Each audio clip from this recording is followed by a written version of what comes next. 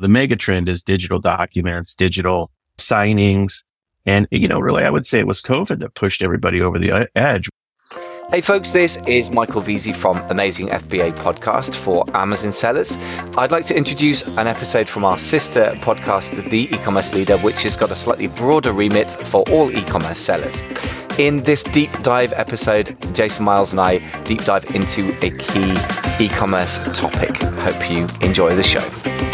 Trends influence buyer behavior, and smart e-commerce sellers identify them quickly, adapt and change in keeping with them, and profit from them. So in this episode, we're going to be talking about trends of all kinds and how to profit from them, or equally important, at least, how to avoid being hurt by them. Jason, you ready to discuss this interesting topic? Yeah, I love this one, man. This is a great topic. So vital to all of our success is really understanding what the times are telling us, and what's going on in terms of consumer sentiment, behavior. So much to talk about with this podcast. So yeah, let's jump into it, man.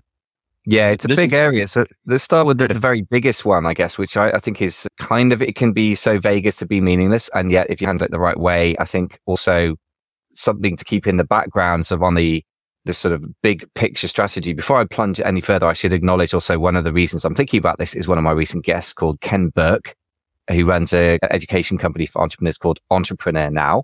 He created Market Live in the mid-90s. And sold it for 10 figures in 2016. So a really serious player in the e-commerce space.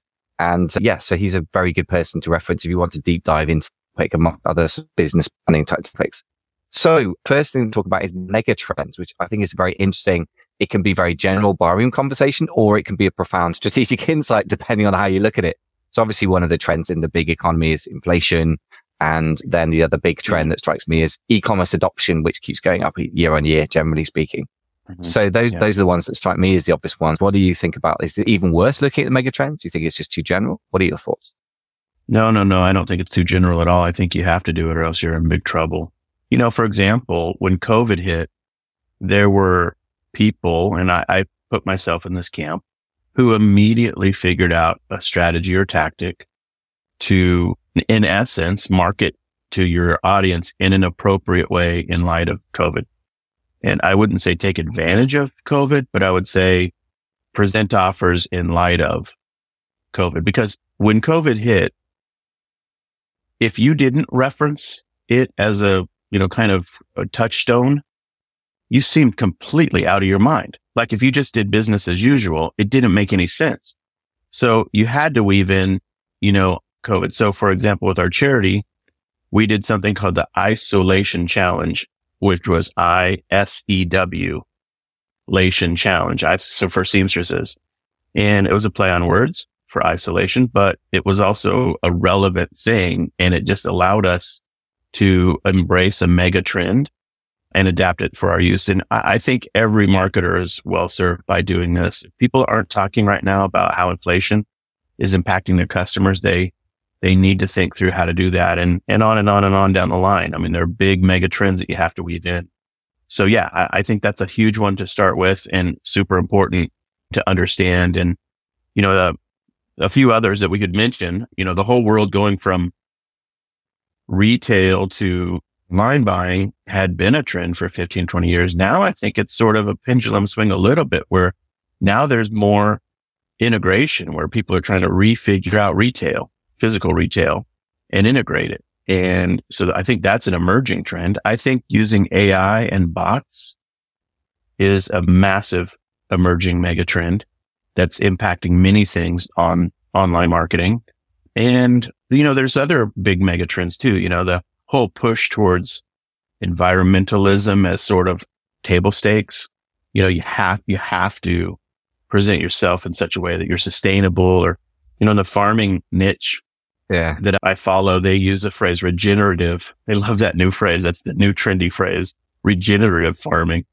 So these trends are massively important. All that to say. Yeah. I like that. And I like the word use table stakes. In other words, this is not a thing you're going to have necessarily to have an advantage over everyone else. It's just like a basic that without that, you are, putting yourself at a disadvantage. And I guess you've implied already some of the uses, in the practical way of spotting trends. What does that change about your behavior? Well, communication is one. And we're going to talk in a bit more detail about how we use the insights once we've had them. But you're right, table stakes, very well put. I mean, I've had so many clients who say, I want to do X, Y, Z as a sustainable or green. Regenerative is a new word for me, but that sounds like old wine in new bottles to me. But I always say, look, great. Well, that's not an advantage. That's, as you say, table stakes. That's pay to play. So that's a really good insight that sometimes we feel clever because we spotted a trend and like, actually, it's just got to be basic before you get and move on. Mm-hmm.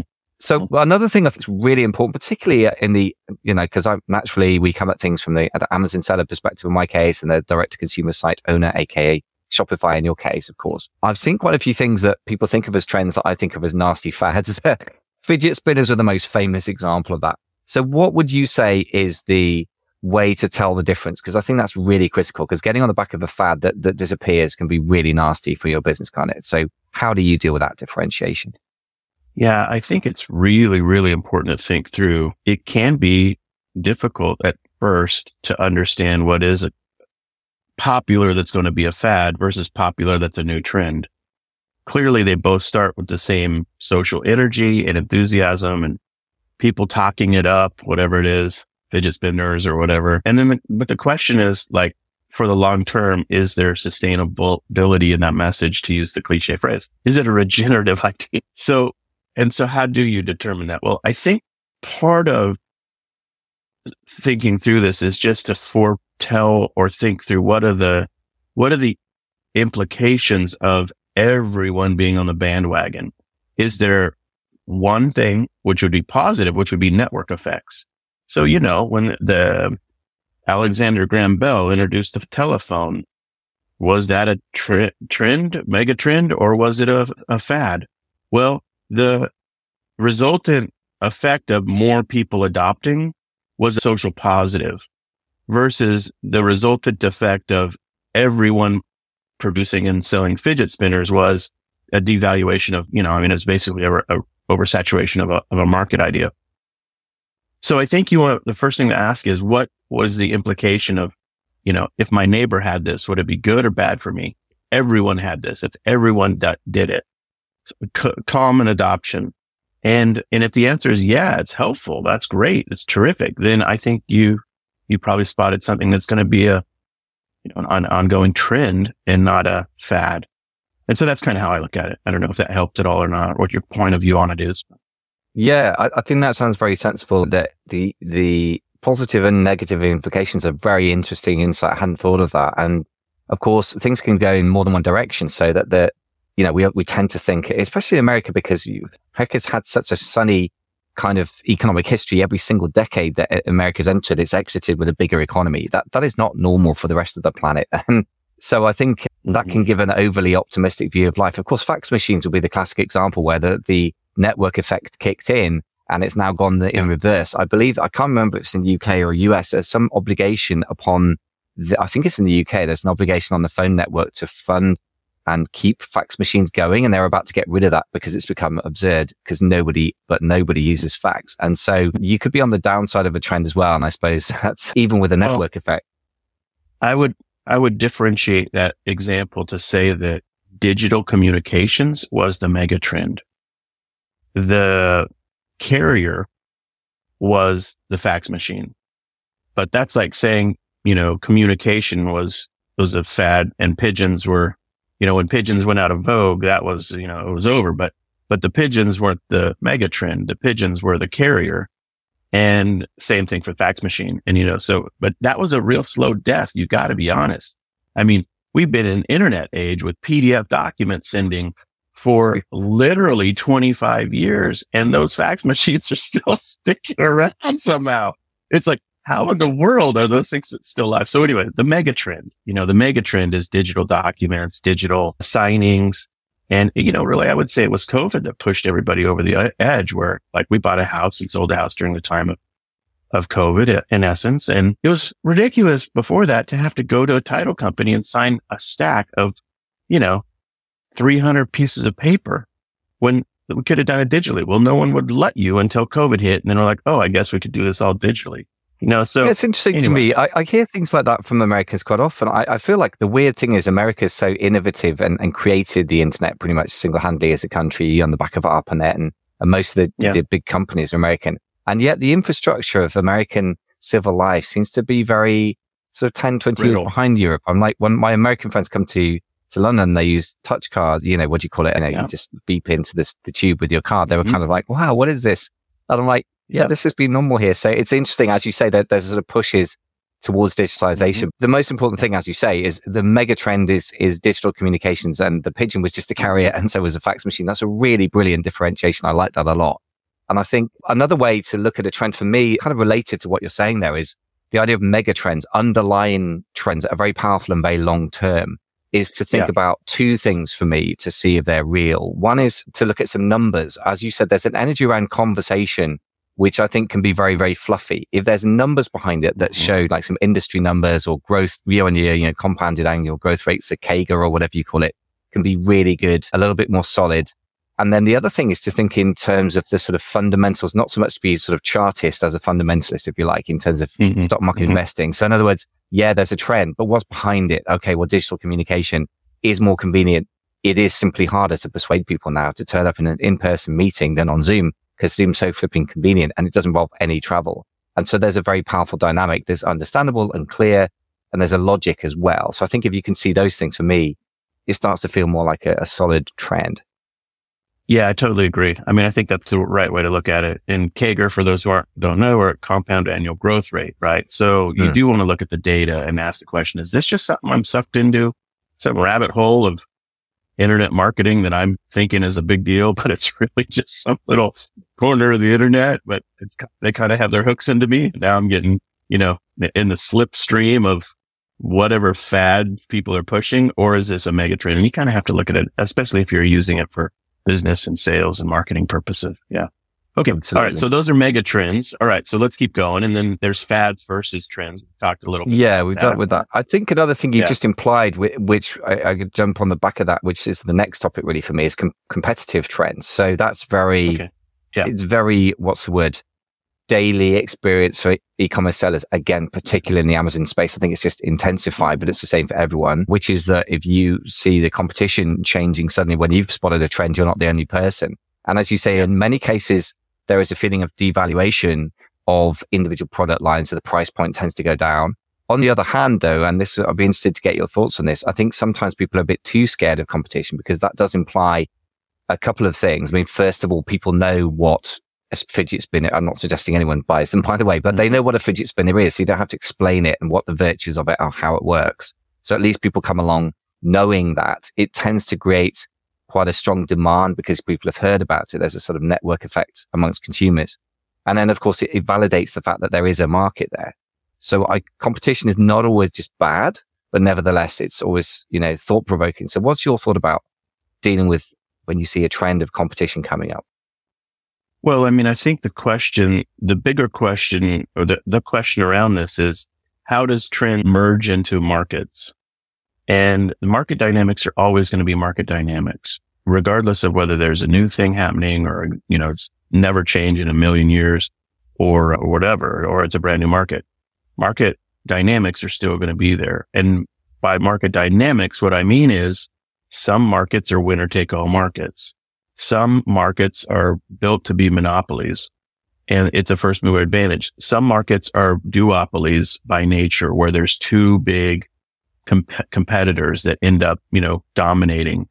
Other markets are fractured and will always be fractured, where it's a million little providers and no one really can roll it all up and be the dominant player for structural reasons. So you have to understand the market you're operating in, obviously, to understand how the mega trend would impact it. So let's assume that you're a veteran in your market and you know the lay of the land.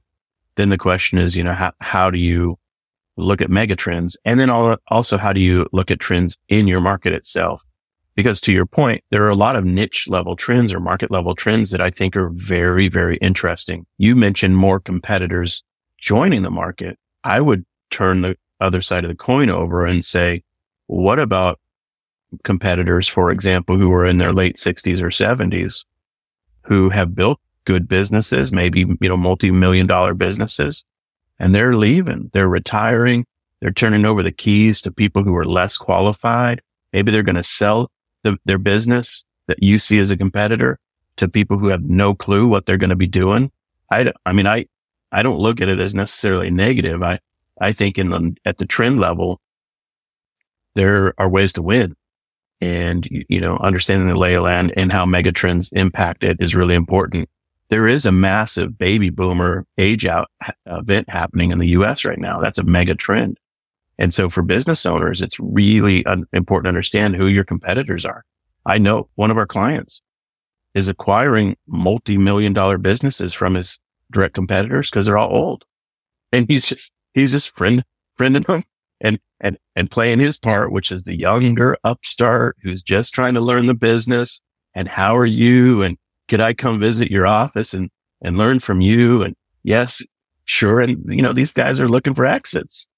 And here comes this super smart young marketer who knows how to do online marketing, and he's nice and he's in their industry.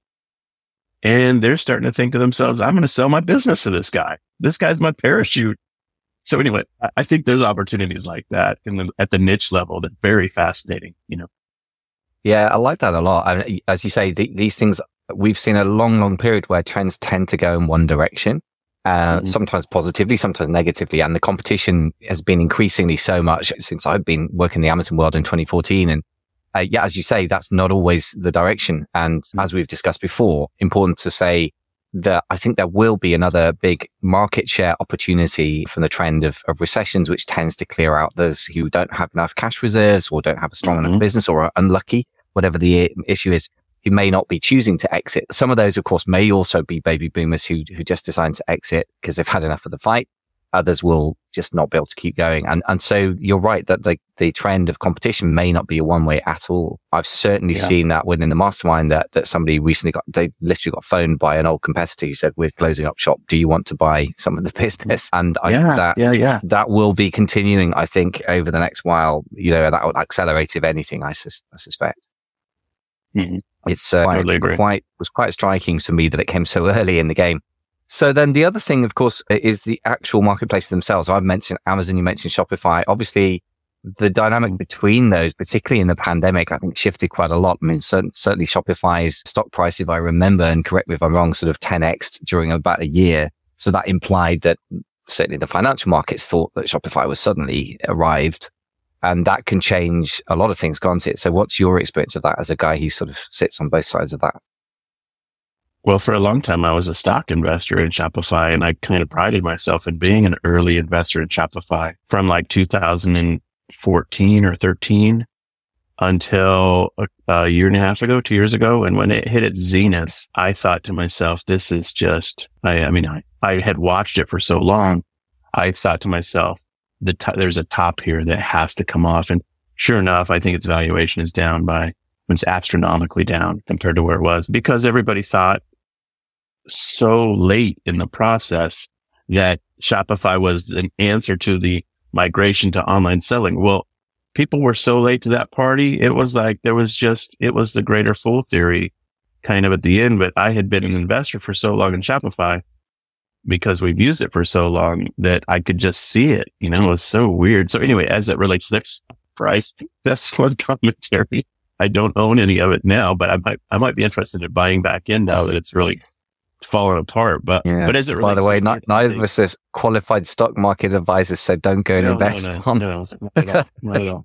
No, but it's an interesting point. I mean, so the wider sort of trend idea, I guess that on the back of that, actually, just quickly, the whole valuation of e-commerce companies based on a very short time frame, i.e. trading 12 months at the end of the pandemic, sort of big 12 months, struck me as, what you just said is a subset of that. And what I saw with the aggregators and buying Amazon-based businesses was also an example of that. I thought it was not quite greater fool theory, but it was obvious that it was an exceptional period in e-commerce that was unlikely, unless we have another very similar set of circumstances, to ever be repeated. And so I saw suddenly a bunch of aggregators coming on the podcast, and my friends started selling businesses at kind of crazy multiples, considering it was only based on Amazon, and thus there's big concentration risk in my mind. And, and their clients sold for 5 times EBITDA and then suddenly nothing. So again, I think sometimes having a short-term view of a trend can give you a very distorted perspective, can't it? Well, let's unpack that comment for those who aren't familiar with Amazon, private label and third-party seller marketplace. So basically in the last couple of years, people realized you could aggregate or roll up smaller e-commerce sellers and really build a portfolio with venture-backed money or whatever, investor money, and stack the revenue, so you end up having $100 million of revenue or whatever because you bought $10 million e-commerce sellers. The bloom came off the rose on that deal real quick, as I understand it, which is the aggregators, and maybe I'm wrong, maybe you know better than I do, but what I've heard is many businesses were purchased from kitchen table entrepreneurs that had scaled up, the $1 million to $10 million valuation businesses or whatever. Maybe they made $1 million in revenue and they sold their business for 1 or 2 million or whatever. And those people knew the blood, sweat, and tears that went into making that business a reality. They knew how to operate. They were operators. And then they sold to aggregators. And what I've heard is the aggregators were not operators. The aggregators were financial engineers who thought they could roll these things up, just like roll up laundromats or, whatever. And as it happens, it's hard to run e-commerce and it takes a lot of work. And so the aggregators have duly gone bust or kind of imploded or whatever. All I can tell you is if I could buy their businesses from them for pennies on the dollar, and maybe these people, Michael, you could revisit those aggregators who have come on your podcast. True. I know a lot of them. Still work at the company that they're a part of and say, hey, if you have some amazing e-commerce businesses that you've run into the ground without saying it that way, and you are looking for buyers, let's talk. I mean, it's just an interesting trend that happened. That's very interesting thought. I mean, actually, weirdly enough, I'm quite well placed for that. I'd need to go and get some cash together from other people. I don't know if I could afford to pay $1 million right now for a business, or even 100,000. You might be paying hundreds of dollars, not millions. Hundreds would be affordable. Yes. I mean, I think another thing to that point, I mean, yes, you're right. That's what I've strongly got the impression of, having, spoken privately and off air and on air with the aggregators, and quite a few friends of mine who've sold to aggregators in the conversations they've had as business owners are reading between the lines. I think not only are you absolutely right that they didn't know how to run Amazon businesses and they completely underestimated the challenge, but I think there's the third one, which I spoke to an aggregator. He was the sort of head of the European operation for an aggregator I won't name because I'm about to say. He said to me privately, well, it's not just acquiring and it's not just running, it's integrating them into a bigger system. And of course, if you own 100 brands, to integrate them into your back-end systems of people who can write Amazon listings, who can do keyword research, who can deal with Amazon's massively variable customer service. Yeah, that's an even bigger problem. So aggregation was a fad. It wasn't a fad. It was a fad, and it was actually the business model idea was flawed. And that's a slightly different thing from a trend, which I guess we're talking about. But there was a trend where, how can I put this? The business model was flawed from the beginning, but people kind of overlooked that because they saw other people raising large amounts of money from people even as prestigious and seemingly responsible as Goldman Sachs in one case. And then they felt they were missing out. And then, of course, they stopped thinking so clearly about this is like the dark side of a trend, right? And when people stop thinking clearly about the logical process. Yeah, I was just going to say the difference between that being a fad because aggregators are doing it and the client I was speaking about earlier who's rolling up e-commerce operations in his specific niche. I mean, it's funny because both activities are very, very similar. In the one hand, they're just rolling up e-commerce operations because they're like, hey, this is all e-commerce. In his case, he's like, hey, I'm in this specific niche. I know all of the manufacturers. I'm one of the top sellers for them. I know exactly who my competitors are and how their businesses make money. And I'm going to roll them into my operation. That to me is a roll up with extraordinary, incredible opportunity for success. And yes, there's still integration issues and operation issues, but the chances of survival and success in that regard are infinitely different than, buying, a bolt manufacturer in one e-commerce operation and a chainsaw in another and a sporting apparel company in another and all these random, industries and niches. and trying to figure out how to integrate them. So yeah, I think it's very interesting and timely conversation, but let's keep going on our list here. We've got a few other trends to talk about, and then we're going to talk about.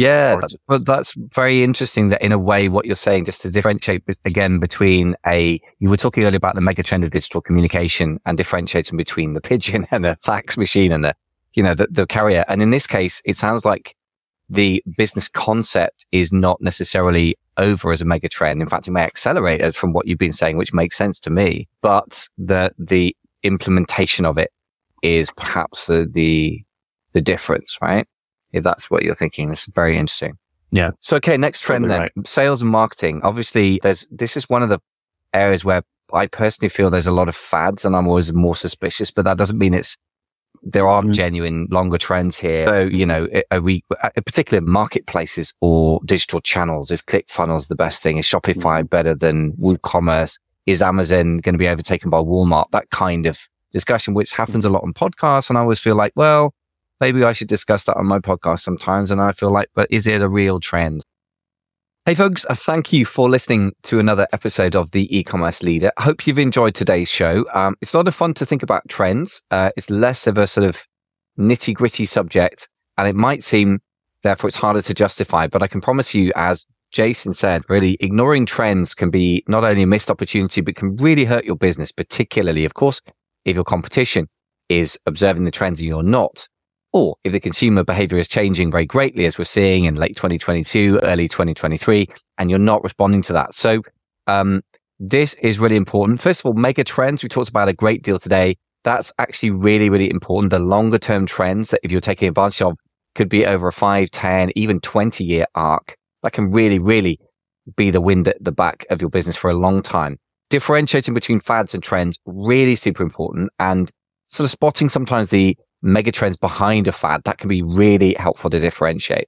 That's one thing that we've really dug into today that I think is absolutely critical, particularly in e-commerce. Seems to be prone to both mega trends and like e-commerce adoption itself versus fads. And there's a lot of those as well.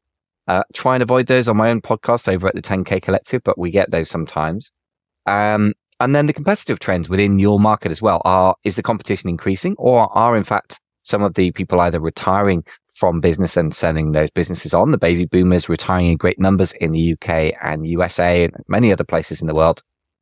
Or are the competitors simply starting to go out of business, as we're already seeing in the 10K Collective Mastermind here in London? And then finally, the online selling locations, which marketplaces you're selling in as well. And, trying to differentiate between the short-term fads and excessive valuation of Shopify, for example, or the current obsession with TikTok versus what is actually a longer term trend there. So I hope that was helpful to you.